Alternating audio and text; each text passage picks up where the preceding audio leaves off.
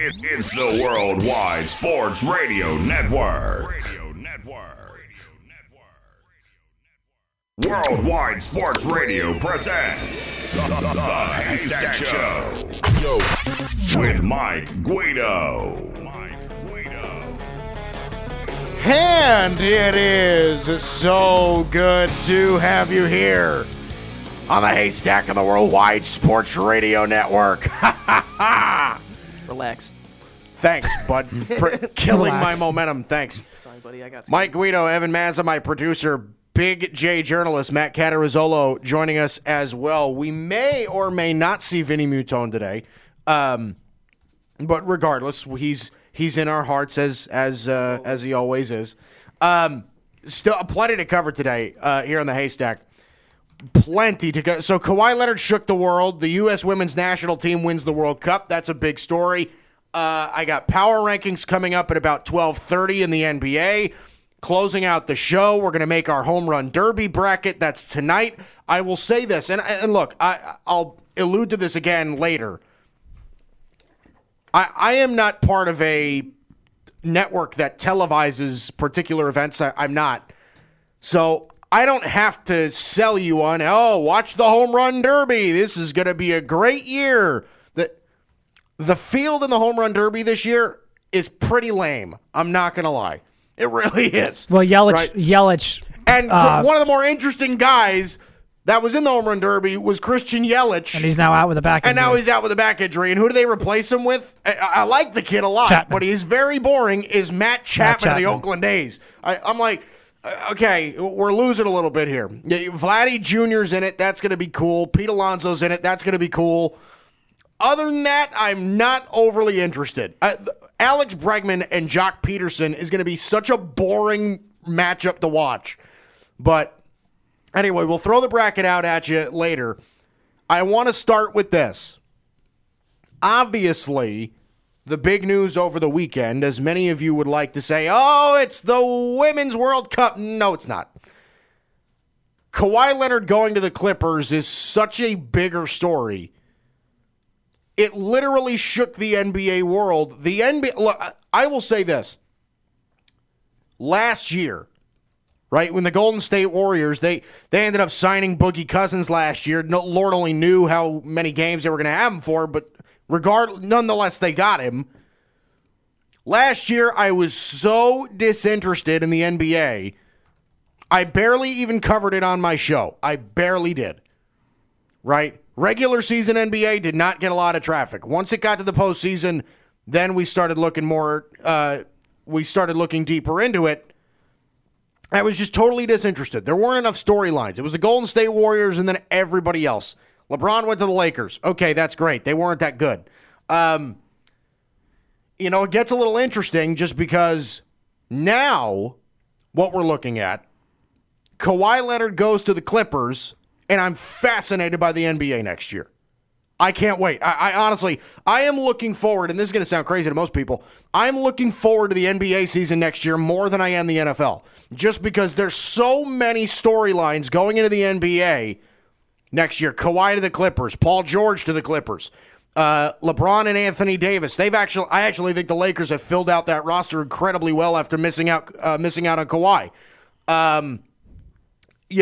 Zion Williamson with the Pelicans, Kyrie Irving and the Brooklyn Nets. That's going to be a storyline. How is Kemba Walker going to be with Boston? Is the culture going to change? Philadelphia, what's going to happen with them? Toronto, are they going to take a step back? There's so many different angles that you can look at this.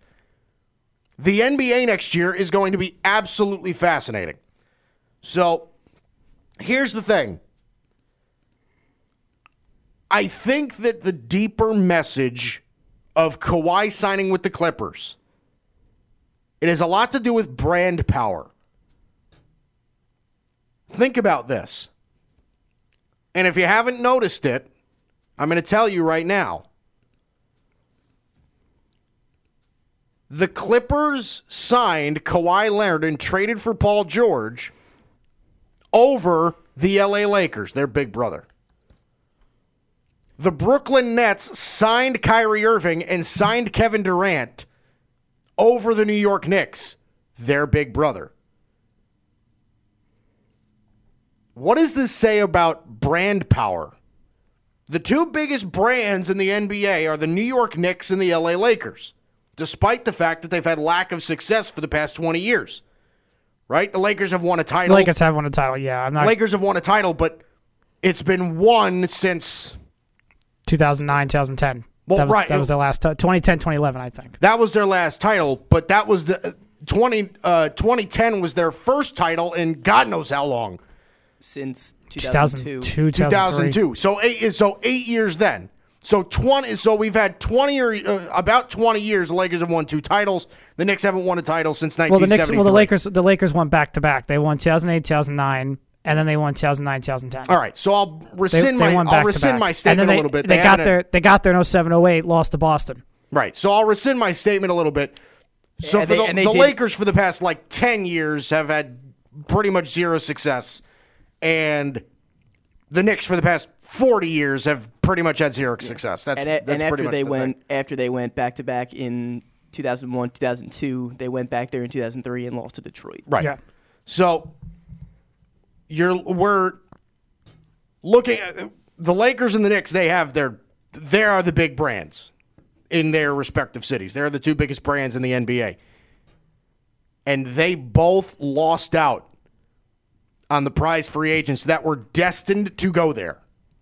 KD was supposed to be a Knick. We could all say that. Kawhi Leonard and Paul George last year were supposed to be LA Lakers. They just were. I think with Kawhi, the Paul George, I think you're right with Paul George. With Kawhi, I think Kawhi was, Lakers, but you can't factor out the Toronto Raptors. I think the Raptors were that's where I felt. I felt as we were heading to that, before that decision was made, I felt the Raptors were going to be the ones that he was going to pick. Since as the year went on and after they won a title, Toronto became more prominent just because, maybe he's going to want to go back there. But it was pretty much Lakers as soon as he got traded. Or even, honestly, before he got traded. He wanted to go to the Lakers when he was still in San Antonio. So Kawhi Leonard is literally changed the way that teams are viewed by free agents. And it symbolizes that. Kawhi Leonard shifted the mindset. It is not even about anymore the brand recognition, right? It isn't about, I'm going to go play for the Lakers. They're the big brand. I'm not going to go, I'm going to go play for the New York Knicks. They're the big brand in the biggest market. Kawhi Leonard chose the little brother team in Los Angeles. Kevin Durant and Kyrie Irving chose the little brother team in New York. It changes the way that this works. I mean, look, as far as I'm concerned, I think that we can legitimately say now that the big brands in the NBA, they're not really as much of a threat because they're big brands. I think that surprised me more with the Lakers then, because the Knicks doesn't surprise me. The Knicks have been an awful franchise for decades, and really their only selling point is, New York City, Mecca basketball, Madison Square Garden. That's their only selling point. Both of them are very poorly run. But they are. But the Lakers have, we still won 2 titles in semi-recent years. That's true. They've had 2 titles. We still have had more success than the Knicks have ever had. They can't just say they're not the ones who are the ones going out and saying, Los Angeles, it's Staples Center.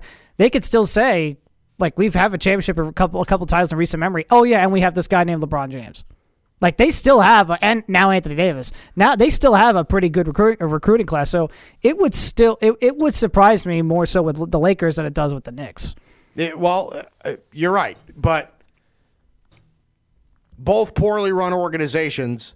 The Nets and the Clippers are both very well-run organizations right now. They go for comfort.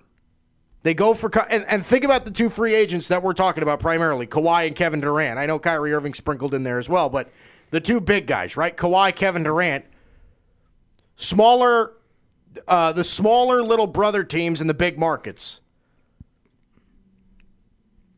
Okay, Kevin Durant left Golden State. I don't know. I can't really trust you. The medical staff, I can't really trust you.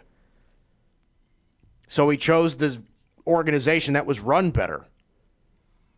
He chose Brooklyn. Hey, Brooklyn's got a reliable medical staff. They've got great player development. They've got a lot of cap space. They're still in a big market. Darn good head coach. Right. A great head coach. Kenny Atkinson is part of that great player development mantra. Kevin Durant chose Brooklyn. They're trustworthy. Kawhi Leonard, do I want to Genie Bus, Rob Pelinka, a lot of noise, a lot of traffic. The Clippers, Jerry West, Michael Winger, Steve Ballmer, Doc Rivers. Function. Pieces, players, no drama. Stability. Right. It makes sense. But the Clippers, they didn't have another star. So they went out and got one. They gave up a lot. They get Danilo Gallinari, Shai Gilgeous-Alexander, and 5 first-round picks is a lot to give up for Paul George. But they traded that for Paul George and Kawhi Leonard. And if you're thinking about it that way, it's a bargain. It is a bargain. You got 4 years of Kawhi. You've got the remaining 4 years of Paul George. Yeah, you mortgaged your future. But guess what? Your future is Paul George and Kawhi Leonard. Plus, you've got probably the best bench scorer in league history in Lou Williams. The guy averages 20-plus points a game off the bench for multiple years in a row. The guy's great. The Clippers right now, they're title favorites. And everybody said they were out, including myself. Everybody said that they were out because they didn't have that second star. But they're in. So now that the deal is officially made, there's more details now coming out what was going on during this process. Mark Spears of The Undefeated actually said a source told him that early last week that there was no way Leonard was going to sign with the Lakers as a free agent with LeBron, Anthony Davis, despite speculation they were the front runners. Before the Paul George deal was made and before Durant actually went to Brooklyn, Kawhi actually tried to get Durant over to the Clippers and join him. Right. No, well, I think, look, Kawhi, I think, in his own head, was thinking, all right, I'd probably prefer the Clippers. But I think the meetings that were being held, I think you could have said it was safer for him to go Lakers or go Raptors just because, all right, they've got established pieces there. They've got stars there already. Toronto, I've been there. I've won a championship. I've got no problem with running it back. That's the way that this could work. And look, there isn't really a problem with that. I think that a lot of people are taking it a little bit too far when they're saying that it makes reporters look bad. Reporters get, word from sources, and those sources could very well be wrong about a lot of things. They don't have to be right. You know what I mean? Like, a lot of people were saying the Clippers weren't in it. But maybe the Clippers weren't in it until they got Paul George. I mean, that is literally, 10 minutes apart where that happened? It was probably a contingency thing. I don't think that's anything wrong on these guys, but I don't know. Interesting story. Kawhi Leonard shakes up the NBA. I think it's going to be incredibly interesting next year. I'll shift to this for a minute. I think what the Lakers have done in response to missing out on Kawhi Leonard, filling out their roster, I think they've done incredibly well. I really do. Danny Green, Boogie Cousins. Danny Green surprised me because Danny Green was waiting for Kawhi to make his move. He was waiting for Kawhi to go wherever he was going to go. Right. So for him to go to the Lakers after Kawhi went to the Clippers, that surprised me because as soon as he went to the Clippers, I felt, okay, Danny Green's going to go to the Clippers. That's not what happened. Right. I thought Danny Green was interesting because he was waiting on Kawhi to make his move and maybe join him because he's been with him essentially his whole career. Right. So that move surprised me a lot too. Right. But they've done a great job, I think, of filling out their roster. They really have. They've got a bunch of different guys, shooters, defenders. They're on the cheap. I will say that, and I don't think they're going to be done. Iguodala, I think, is going to be up there. Korver, I think, is going to be up there. You're going to see a lot of guys go.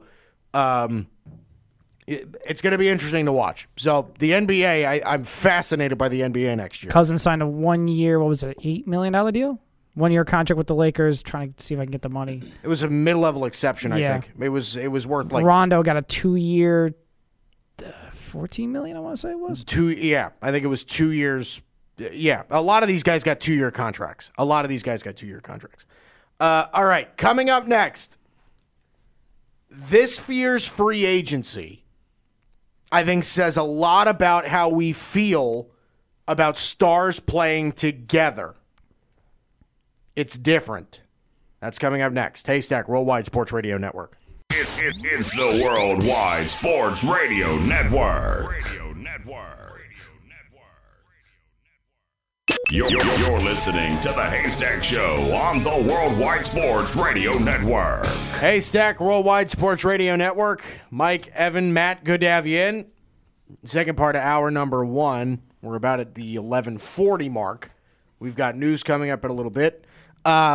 Still plenty to cover today. Women's World Cup. I will say this, and we're going to get into this at about noon at the top of the second hour. I couldn't be prouder of the women's national team, but I am going to have. I promise you this: I'm going to have a very different conversation than everybody else is having about the U.S. women. Trust me, you're not going to want to lose that. So here we go. I want to talk about this. So we misinterpret things in sports all the time. We do.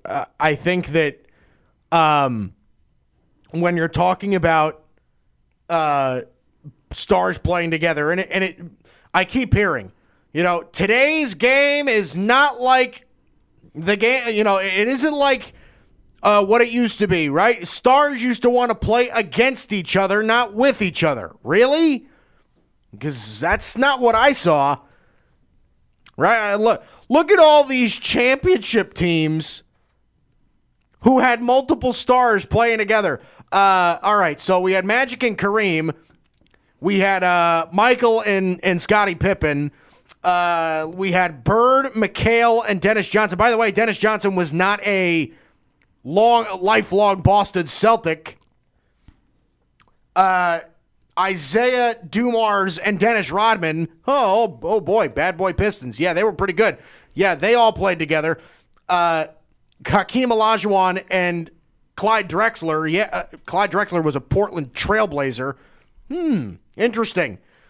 Yeah, guys. Well, all those guys were draft picks, so I think what they weren't all draft picks. Well, what they mean is you're not getting free agents, guys like Durant and Kyrie joining another, LeBron and Bosh and Wade. I think that's kind of what they mean, though. Like, these guys are joining up with each other. You got Durant joining with Curry, and what was the thing with Durant when he left OKC? Well, he wants to join Golden State because he knows he can't beat them. Right. I think that's what they mean, though. Right. I think that's what they mean. Like, they're not joining. They're not trying to form teams to be another team. They're trying to join up and just win a championship. So, and I kind of understand it, but at the same time, I think individually wise, I get it. The teams want to win a championship, so these guys want to win a title, so they want to join up with the best chance to win. Right. But I think what they mean is they want players to join. They want players to try to beat the top dog, and I think that's kind of what they're not getting. Right. So here's my point on this. We officially now have parity in the NBA. Right? There are going to be 12, 13 teams that all believe that they can win a title. Half the league believes that they can win a title, right? Think about it. You've got, in the East, you're looking at alone. Okay, I'll rattle off a few. So you've got probably 5 teams in the East that think that they can win a title, right? Boston, Philly, Indiana. Boston, Philly, Indiana, Milwaukee, and Brooklyn. Toronto's out. Toronto's out. Right. Out. Right. So 5 teams in the East believe that they can win a title. Let's look at the West. Does Brooklyn believe they can win a title this season, though? Not now. I think this so. Year. This year. Without Durant, I don't think so. I think they could. I think they absolutely believe they do. Not this year. I think that. Well, hang on. I think that they believe they've got a lot of good young players. They've got 2 brand new stars. One of them's hurt, isn't going to play this year. The better one. The better one, you're right. But they've got young players that are going to get better. They've got a deep roster, and they don't have dysfunction. Nobody thought Toronto was going to win the title last year either. So I think you've got 5 teams in the East that I think can win a title. In the West, let's take a look at this. Is Toronto, though? Well, Toronto before Kawhi got there was a 1 seed. They were a 1-2 seed before Kawhi got there. When he got there, that's when they became a championship final. That's when they became a championship. Right, but nobody believed that they were better than the Celtics. Nobody believed that they were better than the Celtics. Evan, come on. I don't know. Nobody believed they were better than the Celtics. The Celtics were my pick to win the East. Right. There were a lot of people's pick to win the East. Pencil it in. They definitely were. Last year, pencil it in. It was Boston and Golden State in the finals. Everybody had it. Everybody had it. Then Boston had some dysfunction, and Toronto was the best team in the East. And even when Boston had dysfunction, people didn't think Toronto would make it anyway. They said Milwaukee was a lot better than them because for the most part of the regular season, they were. And then Toronto came out of nowhere in the playoffs, and Kawhi was absolutely inhumane in the playoffs, and they made it to the finals and won it. So we got 5 teams in the East. In the West, Clippers, Lakers, Utah, Denver, Houston. I know there's more. I'm blanking. Golden State. Don't forget about Golden State. Golden State could still do it. I think you're looking at... Did you say both LA teams already? Yes. Okay. Both LA teams. Oh, my God. Who am I missing? You said Philly. You said Boston. You said... Portland now. Portland probably needs to know the star, but yeah, Portland. Right? I mean, like, you've got a lot of teams that now have faith that they can win a title. Why do you think this is? Look at all the pairings we have in the NBA, right, of stars. Kawhi, Paul George. LeBron, Anthony Davis. Next year, obviously, no, but in following years, Kevin Durant, Kyrie Irving. On top of that, again, Ben Simmons, Joel Embiid, Kemba Walker, Jason Tatum. You've got plenty more. Mike Conley, Donovan Mitchell. Guys, I mean, we've got a lot of pairings here of players that can all win titles. Golden State still has Steph, Draymond, and Clay. Yeah, there aren't that many teams that only have one like superstar. Like the only ones I can really think of is like Giannis on the Bucks. You could argue Jokic in Denver. Damian on the Trailblazers. But Lillard, McCollum's another one. But McCollum and Lillard, like obviously Lillard is better, but you know they've kind of established themselves as kind of like the best tandem backcourt, or the second best tandem backcourt in the NBA. But my point is that there's no NBA team that's like kind of revolving around one superstar, except for Milwaukee now, and maybe with this bigger contract, we'll see Middleton kind of like take it to the next level next season. But I don't know. Right, but here's my thing. I think we can make the argument now that the league is as fascinating as we've ever been. The problem was never stars playing together. The problem was there weren't enough stars playing together. Think about this. All the stars that were playing together were on one team. They were on one Steph, Clay, Draymond, Kevin Durant. Okay, nobody beating those guys. They've got 4. Everybody else got 1 or 2. Well, the Heat too. The Heat too with LeBron, Bosh, and Wade. Ray Allen got there. They went to 4 NBA Finals. You know, that was another team too. Well, right. Ray Allen was not a star at that point. Ray Allen was He's still a darn good player. Still solid 3-point. He was basically a 6-man. He was a 3-point shooter at that point, but a heck of a 6-man. That's a heck of a 6-man to have. 6-man. You're right. But not enough stars play together. Not enough of them. I mean, we could literally look in this year and say, all right, we've got so many teams that believe that they can win a title. It makes the league better. We still have stars playing together. It's going to be fun. Look, I say it all the time. I can even admit this. Golden State was fun for a year. Golden State with Kevin Durant was fun for a year. Then the 2 years after that, all right, it's getting kind of old because now they're guys. Nobody's got a shot. And then the best thing that could happen to the NBA was that they lost in the finals to Toronto. That was the best thing that could have happened for the league. It opened it up completely. Well, I mean, I don't know how this is going to sound, but in hindsight, the best thing that could have happened to the league was Kevin Durant tearing his Achilles. That's obviously not a good thing, but if you want to talk about overall, sure. What, like in the speaking to the narrative that you are right now with opening up the league, yeah, if Kevin Durant never tore his Achilles, they would have never lost that finals. Kawhi probably still would have left, and Kevin Durant still probably would have left, but it would have capped off this, Golden State run. But it ended probably with one less championship than it should have. Right. I mean, look, you're right. It probably was that way. But isn't it time we kind of embraced this whole thing? The way that the league is now, look, I'm so excited for the way that the league is now. I mean, I think it's kind of time we embraced it now. My phone. I think it's about the time we embraced it. You've got stars playing together, but in different places. The NBA next year is going to be fun. It isn't about, all right, every team needs to have one superstar, and that's going to work. That, I believe, makes it a little bit boring. You don't need all 30 teams to be competitive.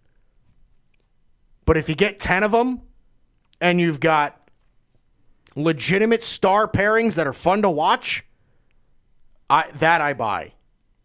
That I buy. I don't think our problem was ever with stars playing together. It's that not enough of them were. All right.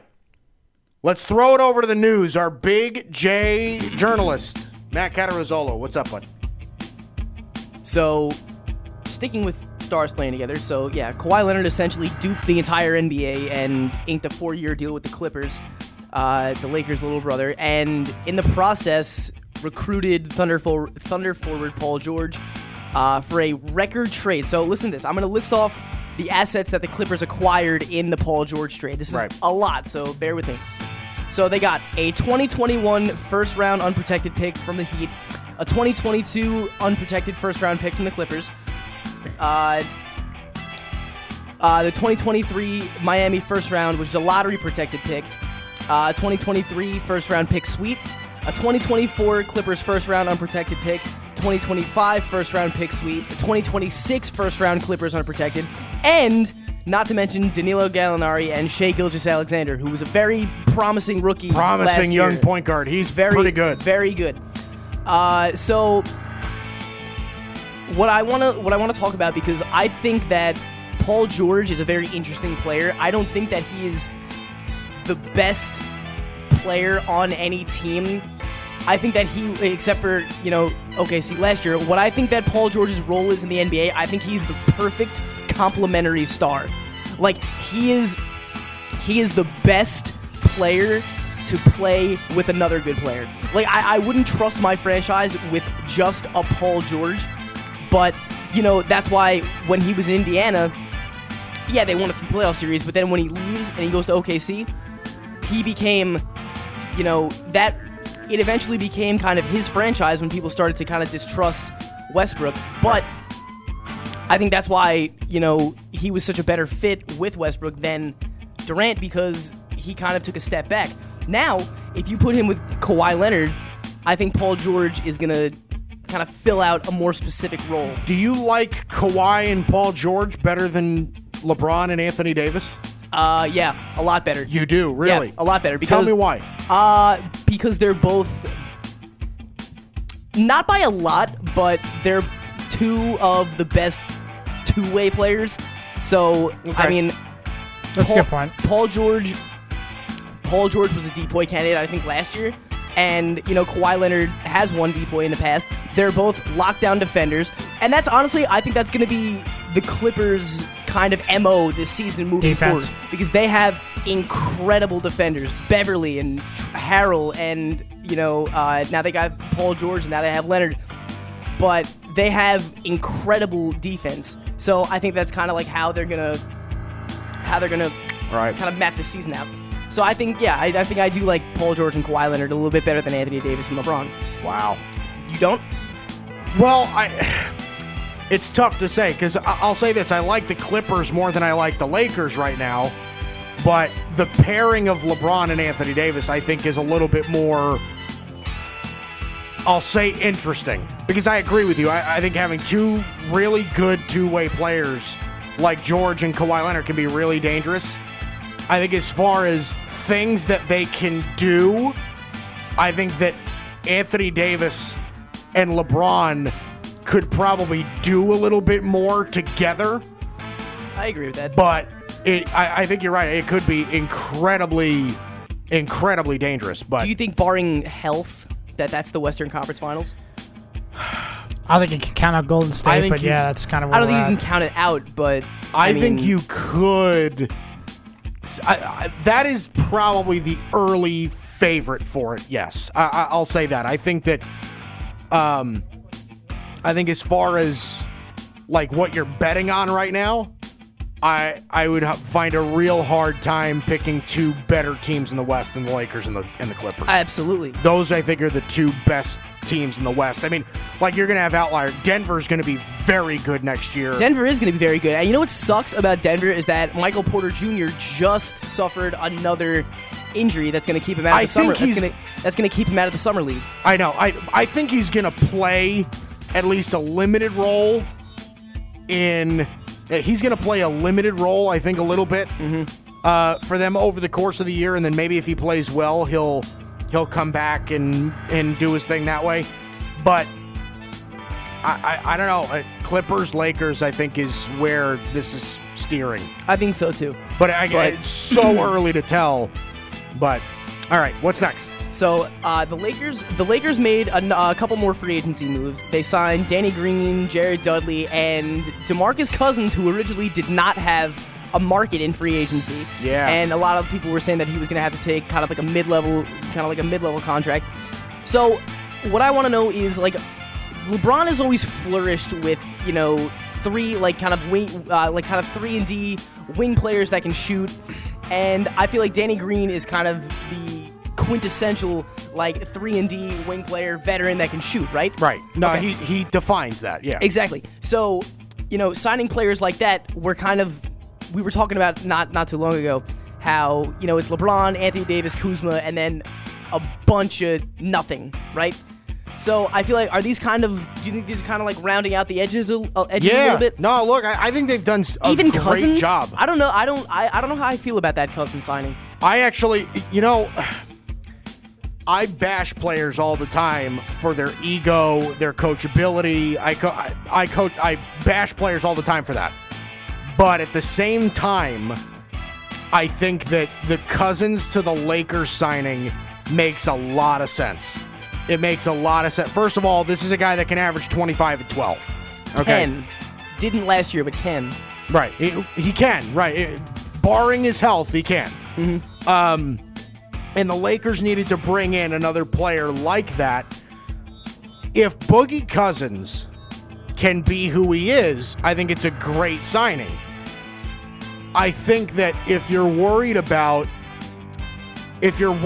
his attitude with the Lakers, I think that you are not reading it the right way. I don't think so, because if Golden State, he went to Golden State and there were no problems.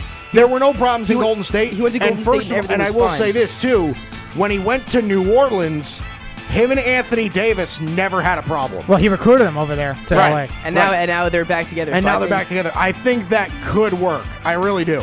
I think that really could work. So what do you think is the starting five going to look like for the Lakers next season? Rondo, Danny Green, LeBron, Anthony Davis, and Boogie. That is what I think the starting So you lineup think will be. Anthony Davis will be at the 4? Yes. Oh, yes, I do. Okay, so I they think can run like a okay. You Right. know what, that's, When you've got like that much size and length, oh my God! I mean- the other team's not getting a board. I mean, Anthony Davis can averages 12, 13 rebounds a game. Boogie Cousins, when healthy, averages 12 rebounds a game. LeBron averages 7-8 rebounds a game. You're going to have one of the best. And forget about that. I know a lot of people make fun of him, but let's be truthful. JaVale McGee, who I don't love as a player, played well for them last year and can average 10 rebounds a game. The guy's long and athletic. Yes. So I think the Lakers, like I said, and on top of that, you've got Kuzma off your bench, I think, too. I would run Kuzma off the bench. This Laker team, I think, is very legit. Because think about this. At full strength, you've got 4 guys on your roster that can all average over 20 points a game. Mm-hmm. Right? LeBron, AD, Boogie, and Kuzma can all average over 20 points a game. Yeah. You've got a great passer in Rondo to go along with LeBron. You've got shooters with Danny Green, Troy Daniels, Dudley. Jared Dudley. They signed another kid, too. Who was the other guard they just signed? They just signed another guard, too. But yeah, I mean, it's gonna bother me. there are concerns, but I mean, barring injury, like Alex Caruso. No, not Caruso. The secret Contavious weapon? Caldwell Pope. That was it. They Contavious Caldwell Pope. They called him back. Yeah, so he can shoot too. He's another piece. And Quinn Cook. Quinn Cook can stroke it too. Quinn Cook is nice. So yeah, so barring health, this is gonna be something to pay attention to. All right, what's next? So I saw something very interesting that I was looking at right after the Paul George trade. The OKC has, the word they used was explore. They're exploring talks moving forward with Russell Westbrook and the future of the franchise. Now, I looked and saw that a potential trade destination for Russell Westbrook is, in fact, Houston. Yeah. So, what do you think that kind of situation would be like, given the already kind of fragile, mishandled situation in Houston, and then you kind of throw in Russell Westbrook, another already kind of hard-to-manage, ball-centric point guard? Well, first of all, I don't think it's going to happen. I don't think so either. For what? First of all, it's too early to speculate, but I don't know. I mean, what do the Rockets have to give up? They don't have anything. I mean, they've got Chris Paul and James Harden. They've got PJ Tucker, Eric Gordon. You're not giving up any of those guys, right? I mean, first of all, if you're going to trade for Russell Westbrook, you've got to find a way to get rid of Chris Paul, right? You can't have Chris Paul, James Harden, and Russell Westbrook on the floor at the same time. It's just it wouldn't work. I don't think the Thunder are going to take in that contract, though, so you might have to find a different suitor then. Right, exactly. So you're going to have to find somebody to take Chris Paul's contract. There aren't enough basketballs to go around. Would it be cool? Would it be interesting? Yeah, I'd watch it, but that's a lot of... I would watch it too, but, I mean, if the Rockets are naive enough to believe, oh no, this is what we need. This is what's going to get us where we need to go. Well, hey, look, I can applaud the Rockets for if there was a team that could do it, I would believe that the Rockets could. Daryl Morey's a much smarter man than I am, but yeah, thanks. He's an analytics guy. Well, listen, man, didn't he go to Harvard or MIT or something? I know, I'm screwing with you, but you're pretty smart though, man. Thanks. But Daryl Morey is always going to have. All right. I can move pieces over here, and I can move pieces here, and this could work, and this could work, and we're gonna he constantly keeps the roster moving. He's never complacent with how his roster is already. Yeah, and he did say that no one is safe except for Harden not too long ago. Yeah, right. So I mean, I think he'd like to keep Chris Paul too. I really do, but if he can get somebody like Russell Westbrook, I think he would part ways with a lot of pieces.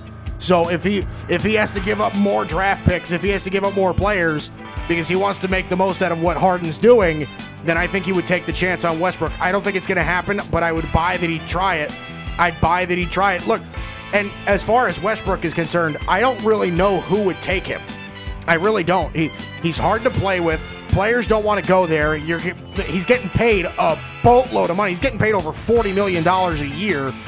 I mean, Russell Westbrook, he averages a triple-double. Cool. I'm not. I don't buy. And to be honest with you, I don't know what team would, like, what contending team would give up assets to go get him. You know what I mean? Like, I don't think Orlando would mortgage their future to go get him. I don't think that a team like Phoenix would mortgage their future to go get. It just doesn't make sense. I feel like he would go to a place where, like, there's kind of like no future, like Washington. You know? Yeah, I feel like they would swap like him and John Wall.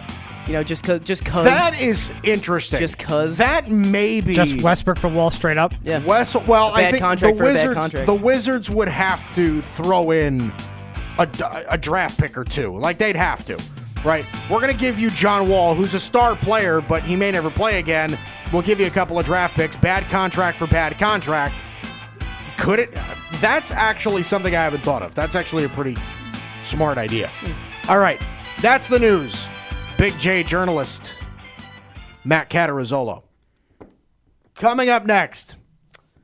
Boy, oh boy, are we jammed today. Coming up next. So what the U.S. women did in the World Cup was phenomenal. Phenomenal. But what they did for the world was even better. But it isn't what you think. That's coming up next. Hour number 2 on the Haystack and the Worldwide Sports Radio Network. It's the Worldwide Sports Radio Network. Worldwide Sports Radio presents the Haystack Show with Mike Guido. Hour number 2 on this lovely Monday. It is so good to have you here on the Haystack and the Worldwide Sports Radio Network. Mike Guido, Evan Mazza, Big J journalist Matt Catarazzolo. Good to have you here. So good to have you here. The Worldwide Sports Radio Network studios here in New York. Mike, Evan, Matt, Haystack. All right. So, who's ready to get pissed? Look, we're going to have a world full of firearms because everybody's about to be triggered with what I'm going to say. I figured you'd appreciate that. That was pretty punny. So, the U.S. women's national team, I will say this firsthand, I could not be prouder of what they did. The entire tournament, they made everybody else look like children. They really did. I will say this. They made everybody else look silly. Nobody could match them. It was incredible. I will say though, I think the Netherlands game last night, that was pretty tough and physical for the first 65 minutes of the game. For the first hour of the game, yeah, absolutely. The penalty kick came, then the penalty on Alex Morgan hit her right in the shoulder, on the cleat of the shoulder. Rapinoe got the kick. Roosevelt followed it up with a goal a few weeks later. Van de Waal, the Dutch goalie, was phenomenal. Oh, she played great. She was phenomenal the whole tournament. She played phenomenal. But I will say this. They played great all tournament. So they win the World Cup yesterday. It's a 2-0 win over the Netherlands. It was a very good, exciting game. If you're asking me, I think the MVP of the whole game was Rose Lavelle. It was not Megan Rapinoe. I think that goal from Rose Lavelle was absolutely insanely good. Say anything. Look, I don't know much about soccer, but I was much more impressed with what Rose Lavelle did in that game than what Megan Rapinoe did. But again, neither here nor there. My point here about the women's national team is I think they provided a bit of clarity. Okay?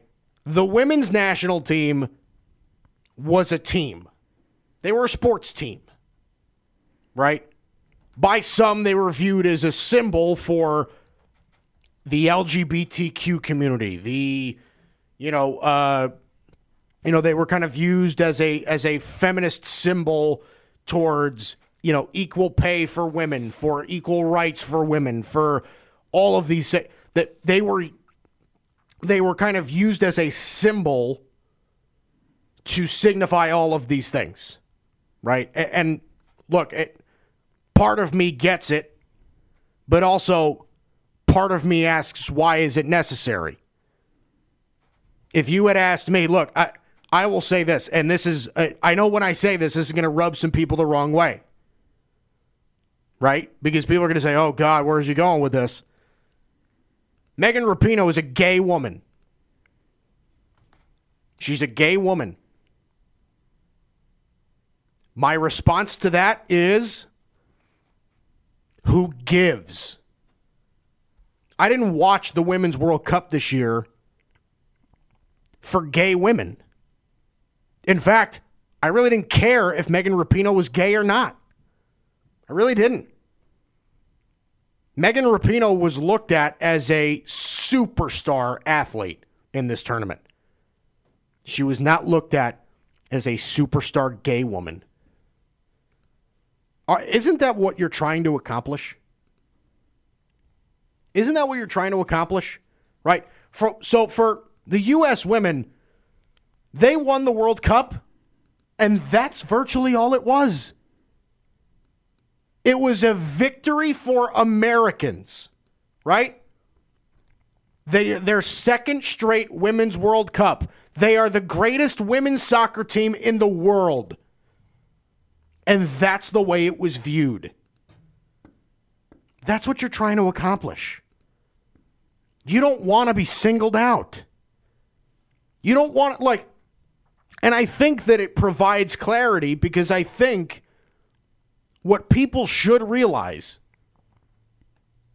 is that the U.S. women's team, and we're just going to use them as an example right now because they are the worldly champions.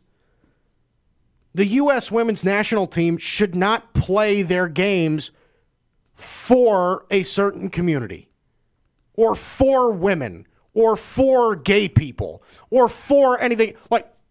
They shouldn't play for that. You shouldn't play for anything. Because all you're doing is bringing attention to something that nobody was paying attention to until you brought it up. What I loved, and this is my thing, I've bashed Megan Rapinoe for a while. And I wouldn't say I necessarily bashed her, but I wasn't fond of what she was doing because I thought that, after she said she wasn't going to the White House, Trump kind of came back and said,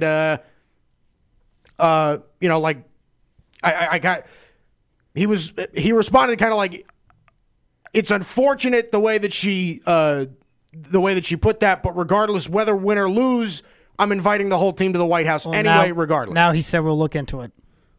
Well, right. Now he said we're going to look into it. He's not sure now. Well, right, because I'm sure none of them want to go. Of course they don't. I mean, they're not the first team. Right. The Eagles, they flat out, the White House flat out boycotted. The White House flat out canceled that trip because most Eagle players said no. Right. You had Patriots, some Patriots players went, some Patriots players didn't go. Right. You had some Red Sox players went, some Red Sox players didn't go. You had the Patriots, I don't think the Patriots are flat. The Patriots I don't think went either way this year, right? Did Golden State? No, Golden State. Golden State didn't go. Toronto, I don't think is going to go. Yeah. But nonetheless. Yeah, Toronto. Yeah, Danny Green said Toronto will not. He says he feels they're not going to go. Right. So nonetheless, not really the point. What really is the point here is I wasn't a fan of what she was doing. But regardless of that, I think she made a very good look of herself and her team with her post-game interview. She didn't bring anything up other than the fact, God, winning the World Cup, it's crazy. We've got stars on our team. We've got a great group of girls. We played our hearts out, all this stuff. Not once did she mention what they were playing for, and that was the key. I gained so much respect for Megan Rapinoe at that point. I really did. You don't have to play for anything. You don't have to play for a community. Because if you play for a community, you're taking the attention away from how great you are. You're taking the attention away from it. The way that I see this, okay, Women want to be treated equally. They want to be paid equally. They just want to be equal towards men. They do. And I totally believe that to be true also. I really do believe that, first of all, I think that is the case most of the time, and I think that it should be the case all of the time. 100%. It should be the case all the time, but a lot of the time it is not. I wouldn't say a lot. I would say it's some of the time. I'll disagree with you there. But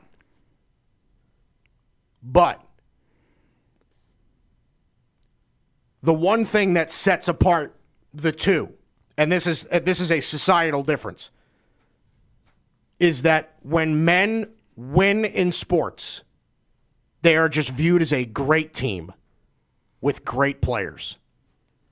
For women, they're not viewed as a great team. They're viewed as a symbol. They're viewed as they're playing for something. That isn't equal. What the women should want here is not, we're playing for women everywhere, because we want young girls to want to be like Megan Rapinoe when they grow up. I guarantee you that there are young girls out there today that say, I want to be the next Alex Morgan. I don't think that's a problem. But don't you want to be remembered as a great soccer team? You don't want to be like Jackie Robinson. If you ask Jackie Robinson today, seriously, if you ask Jackie Robinson today, Jackie Robinson is remembered for breaking the color barrier. Jackie Robinson is not remembered for being a phenomenal baseball player. Jackie Robinson is one of the top 10, 20 baseball players of all time. He is. He was phenomenal. But he isn't remembered that way. Why? Because he's black. He broke the color barrier.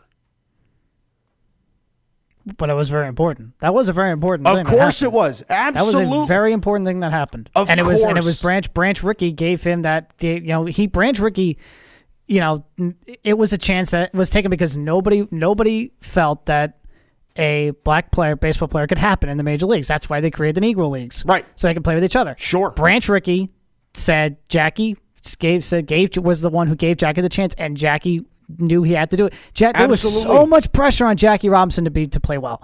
There was so much pressure on him. So yeah, he is remembered for breaking the color barrier. Right. And that was because it's an important part, not just baseball, but in American history. Absolutely. You are 100% right about that.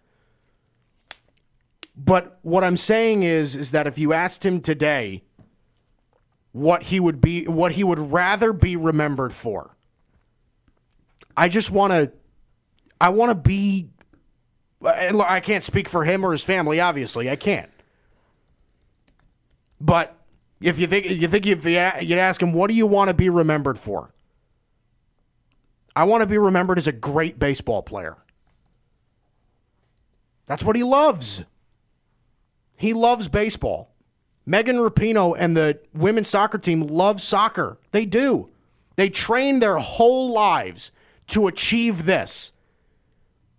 And somehow that becomes not the focus. That becomes not the focus. The focus should be the U.S. women won the World Cup. They made everybody else look like children, but it isn't. The focus is they are a great symbol for women everywhere. Well, why can't it be both? Like, why can't sports be sports, but sports also, like, mean something? Like, well, I think sometimes it is both, but I think that my issue is that it is heavily skewed towards, like, if you ask the general population, why did the Women's World Cup mean so much to you? They wouldn't say, God, it made America look great. It made the U.S. women look absolutely fantastic. They were so dominant. They would say, because it inspired me as a woman. I don't get. Look, I am all for equality. I am. Believe me. Okay? I'm all for it. And I believe in, I believe in most cases, that's what exists. And there are definitely some some instances where that isn't the case. Absolutely, and some of them are purely evident. Sure, 100%. And the ones that are should be reprimanded that way. They should be confronted that way. But if women want the equality, if the U.S. women's team is preaching for equality, then I'd love to talk about nothing other than you just being a great soccer team. Well, I think I understand your point. It should, and I understand yours too, Matt. That it should be for both. And I think actually, in a way, I do think this tournament and the team brought a lot of people together, both men, women, straight, gay. It brought everyone. I think it did bring everyone together, but I think it will inspire this team. I think will inspire little girls to go out and say, "Hey, I want to be like this one. I want to be like Alex Moore. I want to be like Meg Rapinoe." Sure. It's going to just in the same way. As a kid, for me, I wanted to be a pro baseball player. Why? My favorite baseball player was Mike Piazza. I wanted to be like him. Right. We talked about Jackie Robinson. How many African Americans? How many players have come and said, "Yes, I want to play baseball because..." How many black baseball players said, "I want to play because Jackie Robinson did. He laid the groundwork. He did. Sure. I can play now because he proved that I can do it." It's possible. That's why it's so big. Yeah. That's why it's so big for little girls. And yes, for even a Megan Rapinoe, who is a gay woman and will inspire the LGBTQ community to say, "Yeah, I can make an impact. I can go outside in the worldwide stage and make an impact. I can do it." It does. I understand bringing the country together. And yes, in a way, I think it did bring the country together. But I don't think it's a problem when it inspires a little girl, a little boy, or whatever, little boy, or little girl, or right. Someone who's gay, someone who's gay, and be like, "Yeah, you know what? I can do it because they did it. They did it, so I can do it." It's a great thing, Well, right. Inspiration is one thing. Like that's all fine and good. If first of all, I think there are already little girls that are saying, "I want to be like Megan Rapinoe. I want to be like Alex Morgan. I want to be like Crystal Dunn, and like I want to be like I want to be like Julie Ertz. I want to be like a bunch of these women's athletes." I get it, and I think that it's always been that way, but I think that if your message is you want equality, and it should be, you're 100%, then you shouldn't want to single out this is for women, this is for the LGBTQ. You should be, and this is why I loved what Megan Rapinoe said after the World Cup final. We've just got a great group of girls. What difference does it make if Megan Rapinoe was gay? What difference does it make? She did it. And she was the best player in the whole tournament. By far. It wasn't close. Megan Rapinoe was the best women's soccer player in the country for the past month. If you knew it, you needed her to get a goal. In the world, I should say. Not even in the country. In the world. In the tournament, you needed her to get a goal. She got the goal.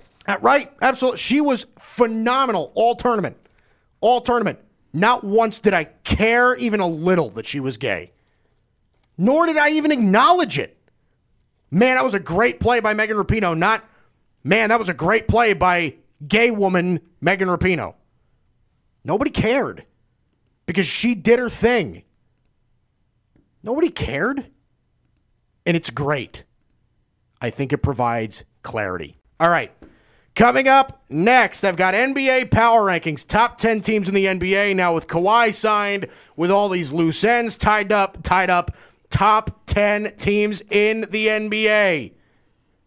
I guess it's kind of post-free agency, right? All the big pieces are gone. Well, you did the power rankings last week, and you're like, well, Kawhi, this, that. You're like, well, if it's Kawhi Leonard, well, this, then that. Now that it's happened, this is where we stand.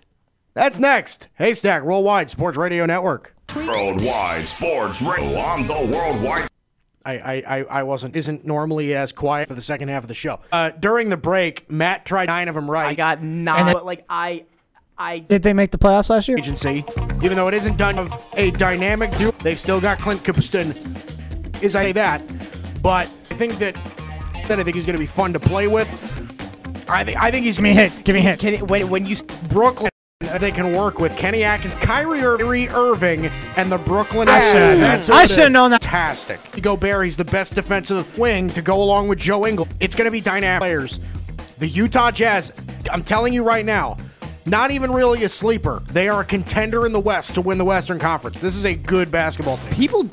I feel like people don't really realize how good Bogdanovich and Ingles actually are from beyond the arc. They are crazy good at three-point shooters. The Indiana Pacers, who were a good team late in the year, their best player down the stretch after Oladipo got hurt was Bojan Bogdanovic. Yes. He really was. He earned his contract. So Utah is number 8. Number 7, I'm still going to give some love to Golden State. I really do think that they're still one of the top 10 teams in the NBA. Wow. They will take a drop back. Here's my thing with Golden State. Them not having Klay Thompson for the first, basically until March, is going to hurt them. I think they're going to be a lower seed in the West. At the best, I think they are a 5. I really don't think that they're going to get they're not going to get home court advantage in the playoffs. I just don't. Steph Curry, I think he'll be fine. I think he's going to have a fine year. D'Angelo Russell, I do not think is going to last in Golden State. I don't think he's going to be there for very long. So I think there's going to be some adjustments going on. It's not going to be the same dynamic. They're going to struggle a little bit. Golden State's still going to be good, and then when they get Klay back, they're going to be really tough to beat in the playoffs. Just, I don't buy them right now. I'm going to go for Golden State at number 7. Wow. When was the last time they were Right. like out of the top 2? Right. Number 6 is Philadelphia. Look, I don't love them. I don't, like I said, Ben Simmons not being able to shoot, I think, is really hurting them. He isn't like Giannis. He's not a physical freak. But I do believe that they've got an interesting dynamic there, and I think they're not going to be still. I think as of right now on paper, they probably have one of the best starting 5s in the NBA when you're looking at Ben Simmons, Josh Richardson, Tobias Harris, Al Horford, and Joel Embiid. I think that is a really dynamic starting 5. I'm iffy on the fit. I don't know how Horford and Embiid are going to be able to play together. I think it is a possibility that Embiid gets traded. I do not believe that they will lose out on that trade, but they've got a lot of size, a lot of length, and a lot of scoring. So Philadelphia is at number 6. Here's the top 5. Number 5 is Denver. They are going to be incredibly good, and I think people are underestimating them. Denver, I think, is going to be a dark horse, not even a dark horse. They will contend for a title next year. They may very well come out of the Western Conference. They just acquired Jeremy Grant today from the Oklahoma City Thunder. He can really play. Their biggest weakness was at that 3 spot. They haven't solved it, but I think that if they are able to get Michael Porter Jr. back, that does solve it. A lot of size, a lot of length, a lot of scoring. That's what wins in the NBA, right? That's how Toronto won. Size, length, scoring. Jamal Murray and Gary Harris, I think, are one of the most underrated backcourts in the entire league. Guys like Torrey Craig, Malik Beasley, they've got really nice players over there. And on top of that, Nikola Jokic, I think, is the best center in the NBA, best passing center in the NBA, 100%. He's the only center that I believe you can run an offense around. Nikola Jokic, I think, and he's only going to get better. He's another guy that I would consider for MVP next year. The Denver Nuggets are at number 5. Number 4, people think I'm crazy when I say this. 4, Boston. Here's my thing. Brad Stevens, I think, is the best or second best coach in the NBA. I really do. I think he's that good. They still have a deep roster. They're getting Gordon Hayward back at full strength. They lose Kyrie Irving. They gain Kemba Walker. They lose Al Horford. They gain Enes Kanter. I get the fact that people are nervous about Boston defensively. They're still going to be great defensively on the perimeter, and on the inside, they've still got a lot of young guys that didn't get a lot of playing time. Robert Williams, I think, is going to have a big role. Same thing with guys like Gorshan Yabusele. You're going to hear those names a lot next season manning down the paint. And I think Kemba Walker makes the locker room more comfortable. Carson Edwards also was doing pretty good in Summer League. Carson Edwards, I think, is going to come out big. He's going to be the Terry Rozier type guy because Carson Edwards can score. He can really score. So, and I don't think Kemba's a better player, but I do agree that that locker room, for that team, Kemba might be just best for that Celtics team. And you and I think, can all agree on this. Boston just seems like they have more fluidity now. Mm-hmm. They just seem more fluid. It's seamless now. Give me Boston at number 4. I know I'm crazy, but give me the Boston Celtics at number 4. Number 3 is Milwaukee. I think that they are good, really good, borderline great. Giannis is still really the only guy that I can rely on over there. They've got a good roster. I like Chris Middleton. I'm iffy on him in the playoffs. I like Brook Lopez a lot. I like Eric Bledsoe. I'm actually surprised they were able to get him back. They've done a good job. Losing Malcolm Brogdon, I think, is going to be big for them. That's a big loss. But Milwaukee is still incredibly talented. I think a lot of their young guys are going to get better. Giannis, I think, is going to get better than he was last year. Give me the Milwaukee Bucks as the favorites to come out of the East at number 3. Number 2, give me the Los Angeles Lakers. I think that they are as well put together of a team as I think there could be in the NBA right now. I really do. LeBron, Anthony Davis, you've got your stars. You've got your 2, I would say not stars, but 2 really good players underneath that in Kyle Kuzma and DeMarcus Cousins. I think they did a really nice job bringing those guys in. And then you've got role players. Danny Green, Kentavious Caldwell-Pope, Rondo, JaVale McGee, Jared Dudley, Talen Horton-Tucker. You've got Quinn Cook. You've got a lot of guys there that they lost out on Kawhi Leonard, and that hurt. I'm sure it did. But what they've done to fill out the rest of this roster, I think they've done incredibly well. It is a focus on shooting and focus on defense. The 2 things they couldn't do last year, they dialed in on fixing this year. To me, if it weren't for the Clippers getting Kawhi Leonard, they would be the favorites to win the NBA title. The LA Lakers are at number 2. And I just kind of spoiled it. Number 1 to me is the Los Angeles Clippers. I never thought I'd say it. I really did. I thought Chris Paul, Blake Griffin, DeAndre Jordan, I thought once that broke up, there was absolutely no chance they would have for a number of years. Jerry West is a genius. Michael Winger is incredibly smart. Steve Ballmer is a great owner. Doc Rivers plays a crucial role in that front office and that coaching staff, obviously. The Clippers are for real. They really are. Kawhi Leonard and Paul George. It struck me like crazy when they not only got Kawhi, but they were able to trade for Paul George also.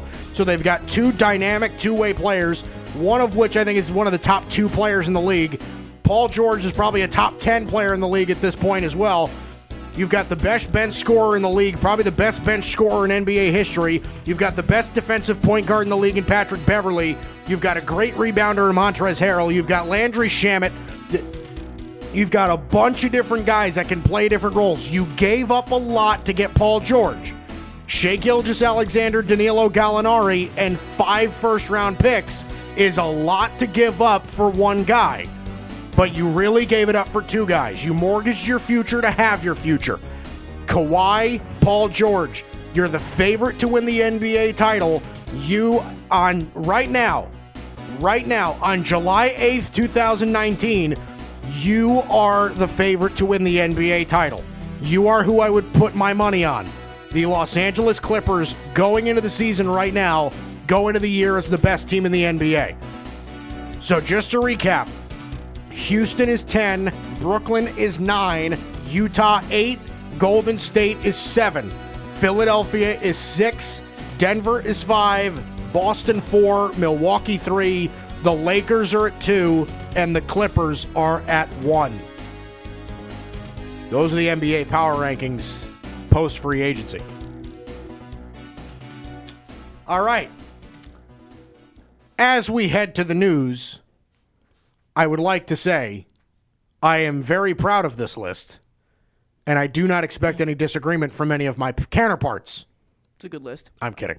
It's a good list, man. Anything you guys would change? So recap the list. So we got Brooklyn. I'm sorry. We got Houston, Brooklyn, 10. Utah, Houston, Brooklyn, Utah, Golden State, Philly, Denver, Boston, Milwaukee, the Lakers, Clippers. Milwaukee, Lakers, Clippers. I think that's a fine top three. You could put that order in. I think you could put Bucks, Lakers 2, 3. Sure, I think that's fine. Brooklyn. Where was Brooklyn? 9.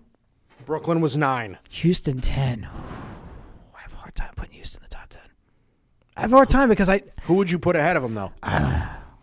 Portland. Maybe Portland. I was surprised Portland wasn't on the list. Yeah, I was a little surprised. I will Houston, say this: I don't know. I don't know what I'm going to see from Houston next year. Portland was probably 11. I was toying with when I was making the list. I knew who my top 9 were going to be. I was toying with Houston or Portland, and I have a little bit more faith in Houston because I think that Portland had a great run last year, and they've got a lot of talent. Houston, I think, is going to make moves. They are going to make moves to advance themselves. I think Portland's going to stand pat, and it's going to end up hurting them. Well, I guess we'll see with the Rockets if maybe they do make a push for Russell Westbrook. Right now, I saw last I checked, I saw it's a long shot. They were going to get him. I would also, I might put Utah higher. What is Utah? 8? 8. Yeah, Portland's up 8. there. Portland's up there. I might put Portland ahead of Brooklyn right now, because Brooklyn, as good as I think Brooklyn's going to be, they're not going to be sensationally good until Durant gets back. I think Kyrie is enough to get them into the playoffs, and I think it might be good enough to get them past the first round. I don't know.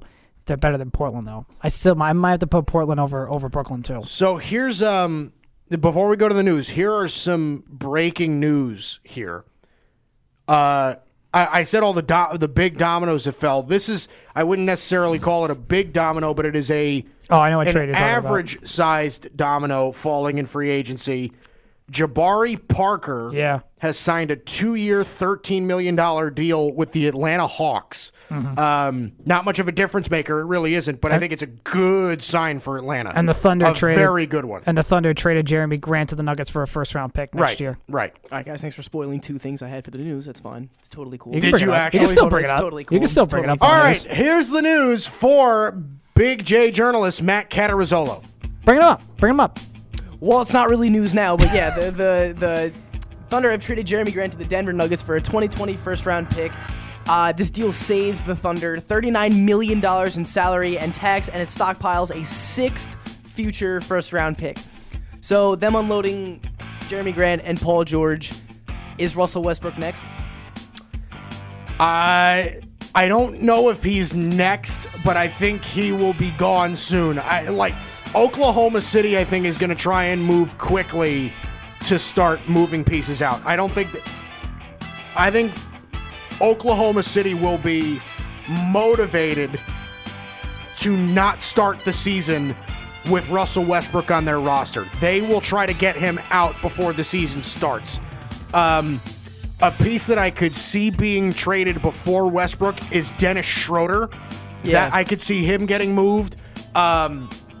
But other than that, I don't really know. I think they're probably gonna try and keep Steven Adams around.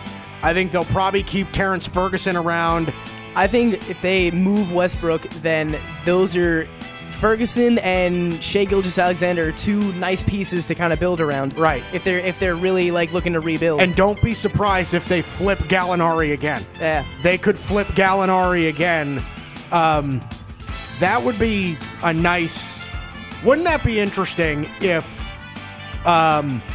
Gallinari ended up going to Golden State or any of these other, imagine if you went to Denver. Mm-hmm. Imagine that. He fills in that 3 spot. Denver would have the best starting 5 in the league. Pencil it in. If they were able to trade for Danilo Gallinari, I would take Jamal Murray, Gary Harris, Danilo Gallinari, Paul Millsap, and Nikola Jokic over any starting 5 in the league. Book it.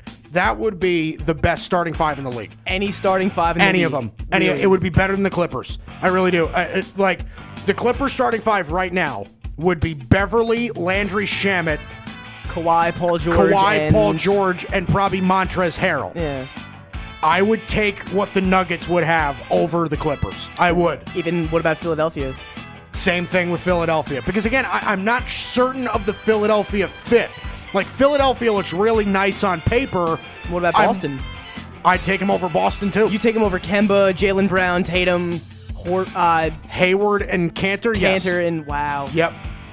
Wow. I would. Wow. That Denver starting five would be incredible. Interesting. Incredible. You got to feel bad for OKC, man. Like, they're so we, in 6 years, or 7 years. Before you say anything, and I'm going to let you continue your point in a second. Sorry to cut you off. But I don't want to ignore the Jeremy Grant thing. Jeremy Grant can play. Grant can play. He makes Denver a lot better. Yeah. So, go ahead, Matt. Sorry. So, like, in 7 years, 7 years, we've watched, all three of their core, they're at one time, or what probably would have been a big three, win MVPs, but only one of them has been to the finals and won. We've seen Kevin Durant, what he's done. James Harden won an MVP. Well, Russell Westbrook didn't win an MVP, break the triple-double record and everything, but that's all well and good. But, I mean, if you look at OKC as a franchise, blowing the 3-1 lead, not making it back to the finals after that, kind of being a first-round exit team since then. They had so much talent. Then they kind of had this, oh, wow, we got Paul George. Like, that's so cool. And he did very good. He was an MVP candidate this season. Right. Westbrook did win MVP 2 years ago. Yeah, and they have nothing to show for it, So it kind of sucks to see how close OKC has gotten so many times, just to fall kind of flat every time. It kind of sucks. Yeah. The Thunder kind of remind me of the Falcons of the last 10 years, or even where they so many talented teams, so much talent on the roster, and just never been able to. Never been able to close the deal and get a championship. I think you'll like this analogy, Evan. What? The Oklahoma City Thunder are the Washington Nationals of the NBA. The Nationals are a good one, too. They've got a ton of talent. It comes in and goes. Even this year, when Bryce Harper left, they brought in Patrick Corbin. They keep getting an influx of talent, and they develop it well, but they can never get over the hump. The Chiefs, it was like the Capitals for a while. Capitals pre-Stanley Cup. I think the Chiefs are another one to bring up too. I mean, now I know a lot of people think they're Super Bowl contenders this year. A couple of Super Bowls in the next 10 years. We'll see, but we'll see, but they've had many talented teams in the past and just again fallen short. And again, they did it again this year. They had the Super Bowl, a ticket of the Super Bowl right in their hands, and it was gone because D Ford jumped off sides. There's always something goes wrong with a team like OKC, where the Chiefs are, like you said, the Nationals. Right. The Capitals pre-Stanley Cup championship. Yeah. I mean, the Thunder are kind of in that category. So many talented teams, and oh look, there's a picture of it right now actually. Mm-hmm. And it just like you said, one by one they separated. One by one they were gone. And Russell Westbrook is now... And they've gone on to do incredible things individually. They have. But franchise... Yeah, the franchise has kind of been left in the dust, and I feel like Westbrook will be the last piece that will leave kind of shattering OKC's...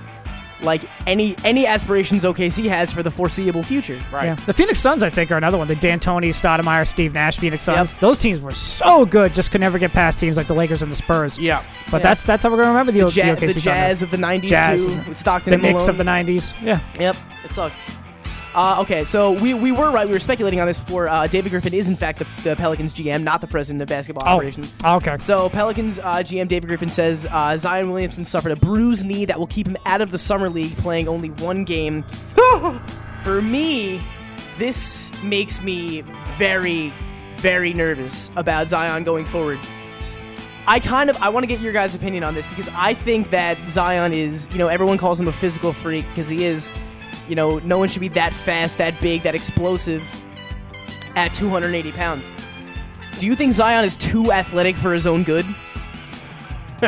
I do. It really is an interesting thing, because there are not a lot of people that can say that they're too athletic.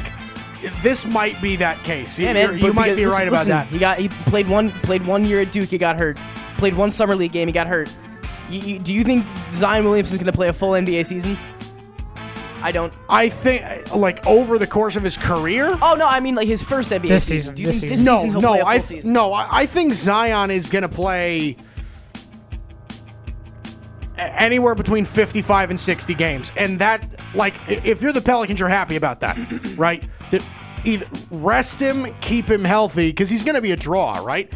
If in those 55, 60 games, he averages close to 20 and 10, all right, you got something, right? Like, I agree with you that he could be too athletic just because your tendons and your muscle fibers are pulling so tight. They are so ready to tear at any given moment. I think you're right. I think he could be too athletic, but I think in the long run it'll pay off for him. I really do. I just don't want this to be like foreshadowing of what Zion's career is going to be like. I don't think it will be. I don't think it will be either, but I have this kind of lurking suspicion that, you know, Zion's going to be his upside is obviously an NBA superstar, but his floor is just another freak athlete that is kind of under the mercy of his own body, which I don't want. I don't think any of us want that. No. So no, I want to see Zion do great I want to see things. I Zion really do. take LeBron's place when LeBron retires. That's what I want to see. But LeBron never had to deal with any injuries, you know, Up until last year. Up until last year. And already we're seeing Zion kind of seeing him get hurt, like, more often than we anticipated. Right. So I don't know. This makes me nervous. I don't know if it makes you. I think with Zion, you know, you're gonna have to maybe keep him fresh, maybe in his rookie season. I mean, the Pelicans can certainly compete, make the playoffs. I certainly believe that, but they're in no rush in terms of championship and Western Conference Finals, all that stuff. So maybe this year you take it easy. Maybe this year, not gonna say limit him, but you make sure that he's okay. You make sure that he's good for the long run. Because, like you said, first season Duke injury. For now already summer league bone bruise. You want to keep him healthy. That's your franchise guy. You got the number one pick. Exactly. No one thought you'd get the number one pick from. No one thought you did. So maybe you keep him kind of fresh this year. Maybe you play him, but kind of rest him up a bit. So, you know, we'll see. Yeah. It's certainly something to monitor with Zion Williamson. Yeah, they are going to be very conservative with him. Very conservative. All right. That's the news. Big J journalist Matt Catarazzolo. Coming up next, hour number 3. How could a guy that is so boring make the NBA so interesting? That's coming up next. Haystack Worldwide Sports Radio Network. It's the Worldwide Sports Radio Network.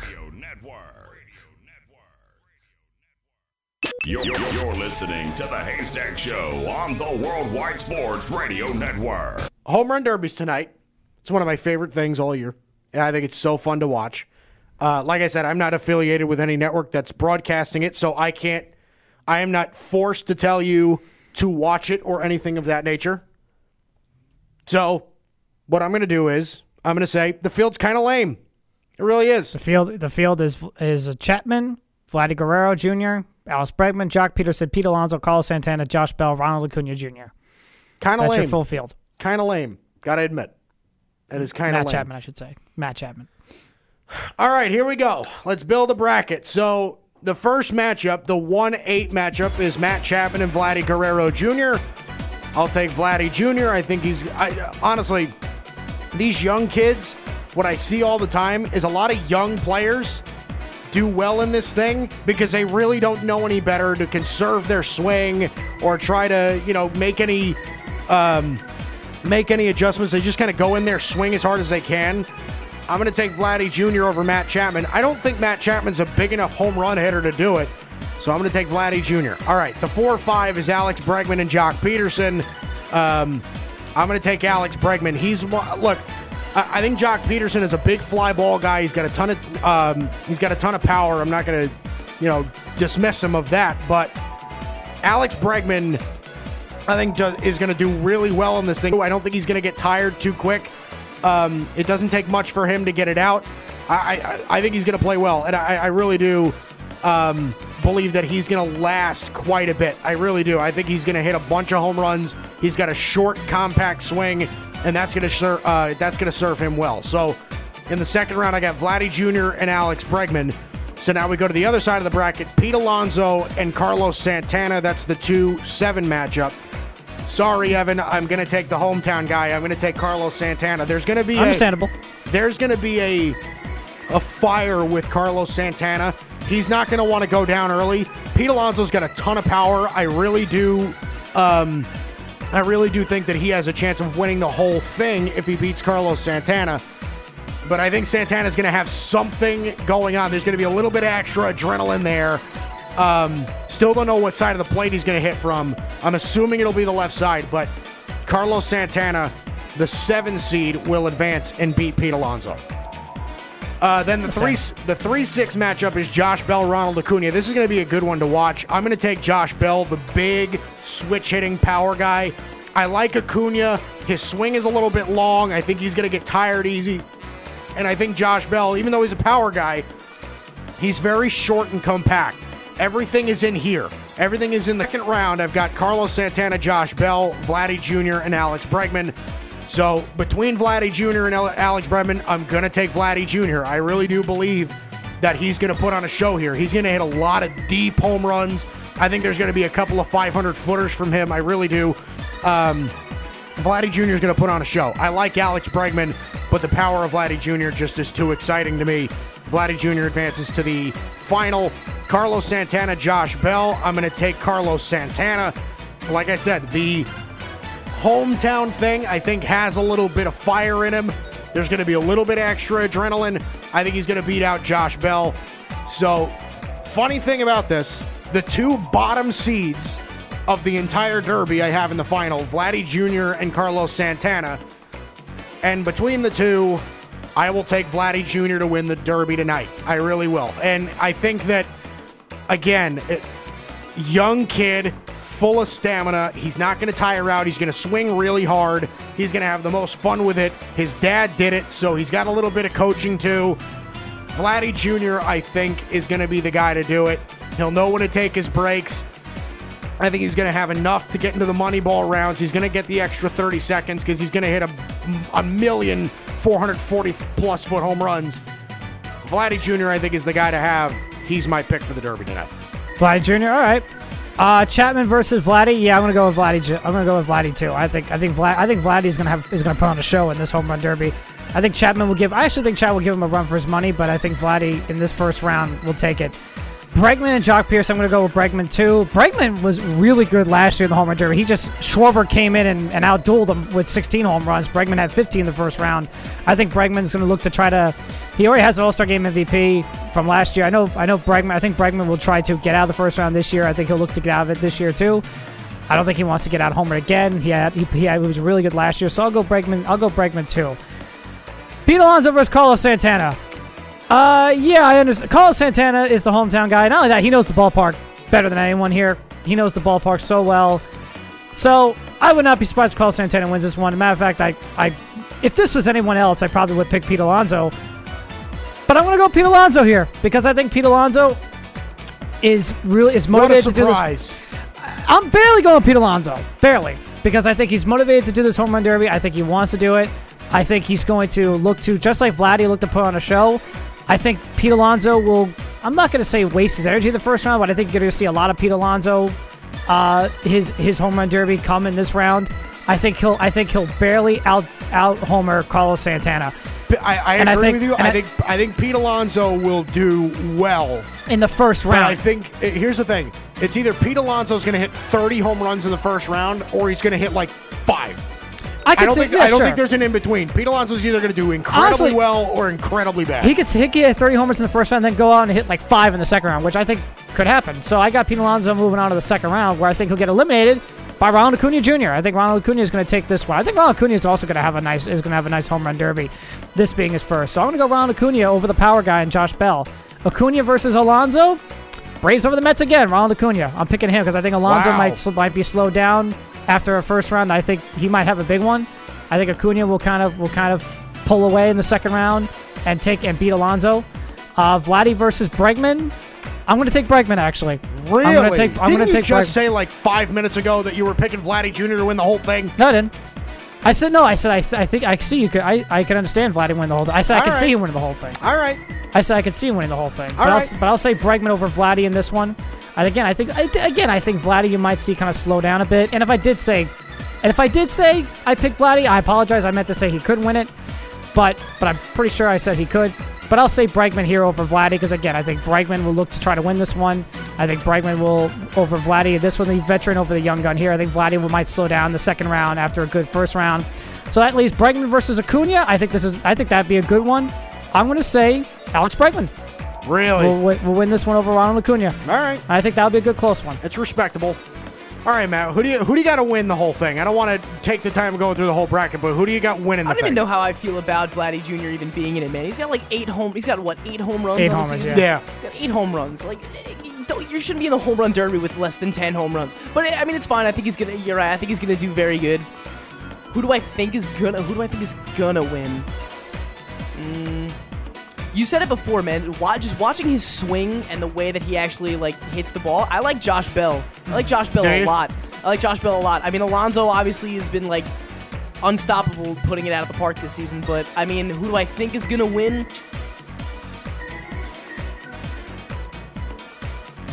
I think Guerrero Jr. is going to win. I don't want him to. So you don't like him that he's in, but you think he's going to win the damn thing. I don't think he should be there, but nonetheless he's there, and I think all right. I think he's going to do good. He's got a shot. Win. Okay. Yeah, he's got absolutely. a great. He does have a good chance. He really does. All right. Home Run Derby tonight, 8 o'clock. I'll be dialed in. I think that I think the field's going to be a little bit boring, but I'm going to watch it. I'm going to have fun with it. God damn it, because I will say, with a disclaimer, if Yelich was in this thing, I would have picked him. Oh, absolutely. If Yelich was in this thing, I would have picked him. I actually, you know what's funny? It didn't really make a difference if Yelich was in it. I had Really? Vladdy. I had Vladdy outing him in the first round. Oh, okay. But that would have made. I'm serious. I would have paid to watch Vladdy versus Yelich. That would have been a lot of fun. Still, if you're asking me, best home run derby I've ever seen, and I've told you this before, was the one in Miami 2 years ago with Judge, Stanton, Sanchez, Bellinger, Bohr, Moustakas, Sano, Blackman. That field was so good. Last year's was really fun too. I had a lot of fun with last year's too. Harper, Bregman, Schwarber. That was also a lot of fun too. Hoskins did poorly, didn't he? Hoskins didn't do did that he move well. on? No, he moved on to the second. Hold on. Why isn't Bellinger in the home run derby this year? No, Hoskins moved on. Hoskins moved on. No, Hoskins did pretty well. He hit 17 homers, and then in the first round got past Aguilar, and then he barely lost to Schwarber That's by the one. funny thing though about Jesus Aguilar is Jesus Aguilar's a big guy that looks like he hits for power. Jesus Aguilar's kind of a contact guy. He's a guy that hits the ball the other way, and 2008, yeah. that was No, I don't think anybody. I don't think anybody remembers Morneau winning that thing. Everyone just thinks Josh Hamilton. If I was Justin Morneau, I would have given the trophy to Josh Hamilton. Listen, dude. Nah, I'd be like, nah, that's my trophy. I still won. I still won, though. God, Josh Morneau. Hamilton. That was incredible, and that was at Yankee Stadium too. That was incredible. The last All-Star game there, the last year there. That's right. All right, here we go. News time. To close it out, Big J journalist Matt Catarazzolo, what do you got, bud? All right, not a lot left, but still some stuff I want to touch on. So LeBron missed out on recruiting Kawhi to the bigger brother Lakers, and but he still brought in AD and a bunch of these other really good role players. So we're starting to see kind of a new breed of player. Like, we've seen player coaches before. LeBron was considered a player coach for a long time. He might still be considered. But right. Is LeBron the first player GM that we've ever seen? Because LeBron is kind of the focal point around all of these Lakers front office moves. I'd say he's the closest thing to the most prominent quote unquote player GM. There have been throughout the history of the game where players have wanted a player to come play with them, have demanded the front office make a trade or acquire somebody, right? Like Jordan did it when he was with the Bulls. Kobe did it. Kobe did it with the Lakers. Kobe did it, and he said, "Look, I'm going to walk out the door to the Bulls if you don't make this. If you don't get Pau Gasol." So it's been done before. To the extent of what LeBron's doing, no. So I don't think he's the first, but I think he's the most prominent. Yeah, that's what I would say. Because it's interesting that we're seeing so many organizational moves being catered to one man's talent. And you know what's funny? Because I hear it all the time. Oh, LeBron is the worst GM in the league. He should quit running things because he always screws it up. Really? Because he went to 8 finals in a row with players that he handpicked by your logic. He must be really terrible at it. He went to 8 straight finals. Give me a break. And this is kind of like my last thing I want to touch on. So, I mean, in 2 seasons, we've seen LeBron move to a major market in LA, going to the Lakers. We've seen Kawhi go to the Clippers. Yeah. Now we're seeing Durant go from small town OKC to Golden State, and then To now Brooklyn. and then now to Brooklyn. We've seen Kyrie go from Cleveland to Boston to Brooklyn. We've seen Paul George go from Indiana to OKC to the Clippers. You know, what did this free agency do to player mobility moving forward? Well, I mean, I think it played a big role in it just because you're creating a culture in the NBA of I can move to all these different places. I can play where my happiness comes first. And I think that as we're going along, I think we're going to start embracing the culture of, like I said before, of stars playing together, right? We're going to see a lot more of Paul George, Kawhi Leonard. We're going to see a lot more of LeBron, Anthony Davis. I think the era of super teams might be coming and going. There might be a handful from now until whenever, but I think the majority of what the NBA is going to look like for a number of years is going to be, all right, we're going to have LeBron and AD, we're going to have Kawhi and Paul George, we're going to have Kyrie and Kevin Durant, we're going to have Steph and Clay, we're going to have Dame and CJ, we're going to have, Kemba Walker and Gordon Hayward or Jason Tatum or whichever one of those guys, right? You're going to have more things like that. Paul and Harden. You're going to see more pairings than super teams, and that, I think, is going to be the trend moving forward. Player mobility, I think LeBron, I think, really made that big, right? I'm going to go here. I'm going to go here to win a couple championships. Then I've got unfinished business here. I'm going to go back, and then I'm going to go build my brand. Players are just going to start doing that now, flip-flopping, which, to me, like I said, the NBA fans love the soap opera. They love the moving pieces. It's great for the league. It really is. Moving pieces make the league's wheels turn. I think it's really, really good. And, I mean, we've seen the negative effects or the negative feedback from players, switching teams, going in free agency. Yeah. Like with Kevin Durant going to Golden State. So we've seen it go that way, but then we've also seen how it turns out good when, Kawhi to Toronto winning a championship in 1 year and then leaving. That there's no bad blood with him leaving Toronto, right? Because he took care of business there. So I don't know. I feel like what we're starting to see now is more players seeing that it's okay to kind of do what you just said, to feel more mobile, to go to this place and do this, pair up with this player and do that. I don't like. There's nothing wrong with it. So I feel like right now we're gonna see a new era in the NBA where players are gonna kind of take matters into their own hands and say, like, all right, no, like, me and him are gonna go play here, or me and him are gonna go play there. So I think it's good. I think the future is very bright for the NBA right now in terms of player movement. I love it. All right, that's the news. Actually, there's a little thing about I know you're a hockey guy, Matt.